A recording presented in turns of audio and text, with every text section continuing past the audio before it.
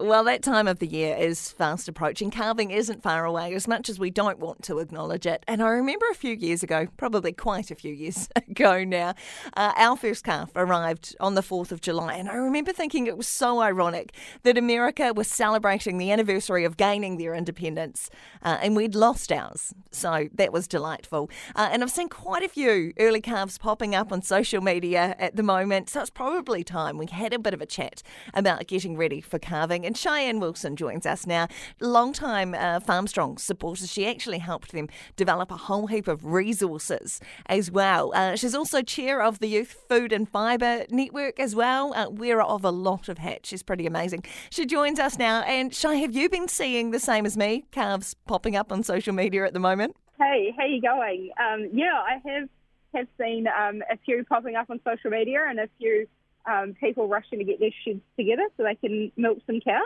Yeah, it's always that we thought we had a bit longer, but we really don't kind of feeling, which doesn't make it fun for anyone.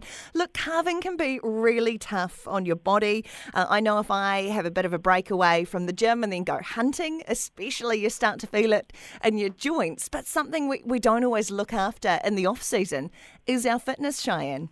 Yeah, absolutely. I think winter's a good time to get yourself fit and calving ready, and unfortunately it isn't the season that you want to be getting out and getting fit, but it definitely helps to get you through calving season.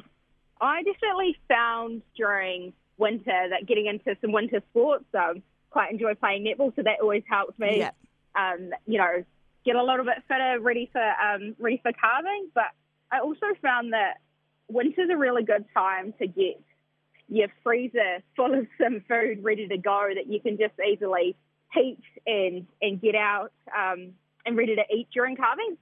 Prepping food was just invaluable to making sure that I got through calving in one piece and was well nourished. Yeah, I remember my birthday was in March and actually saying to people, look, don't give me a birthday present. Can you actually just make some meals for the freezer that we can heat up during calving time? I said, that's better than anything else you can give me. So if you've got a birthday coming up, that is a good tip to be able to employ. The other thing, Cheyenne, is that Farmstrong's actually got a lot of resources available on their website to watch and pick up tips from as well. Yeah, there's some great farmers doing some great stuff out there, and they've been willing to share their experiences. As we know, farmers listen to farmers, so it's really cool to have those stories shared and experiences, readily accessible to everyone in the industry and outside of the industry as well.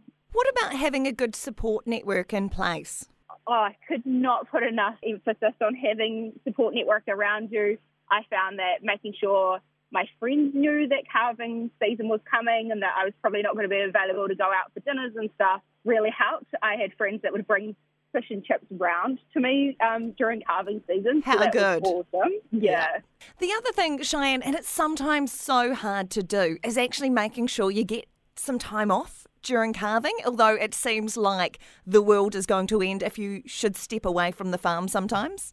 Yeah, it does feel like that sometimes, and I found that making sure when I organised my roster that I put myself in the roster, that I had time off and I could go hunting. That was probably my main thing that I went and did to get off the farm, but also out in nature. Yeah, I can relate to that as well. Sometimes a change is as good as a holiday. So even though you're swapping one farm for another, just not having to be on, I think it is really, really huge. What about cleaning? That was the other thing that I found. If my mum and dad came round, mum, who had a cleaner herself, was actually happy to help me clean. And that meant the world. Yeah, that was one thing I learned, was to pay a cleaner to come in and do the stuff that sort of drops off the bottom of the list when calving season comes around. It can be sometimes so hard though. You'd happily spend money on other people, but spending money on yourself, sometimes farmers often overlook the importance of that too. Yeah, we don't put enough emphasis on looking after ourselves sometimes. So it's really important that we do make those considerations. We put so much effort into looking after our animals and our farm and our staff that we often forget about ourselves. Finally, Cheyenne, have you got a way of dealing with stress? You have those days when nothing seems to go as planned. Yeah, I think keeping on top of staying in a really good mindset is really important, so you don't necessarily feel the stress when things don't quite go right. So I would make sure every day, and I still do it now, that I sit down and I think about 3 things that I'm really appreciative for the day. And it was really tough when I first started that process.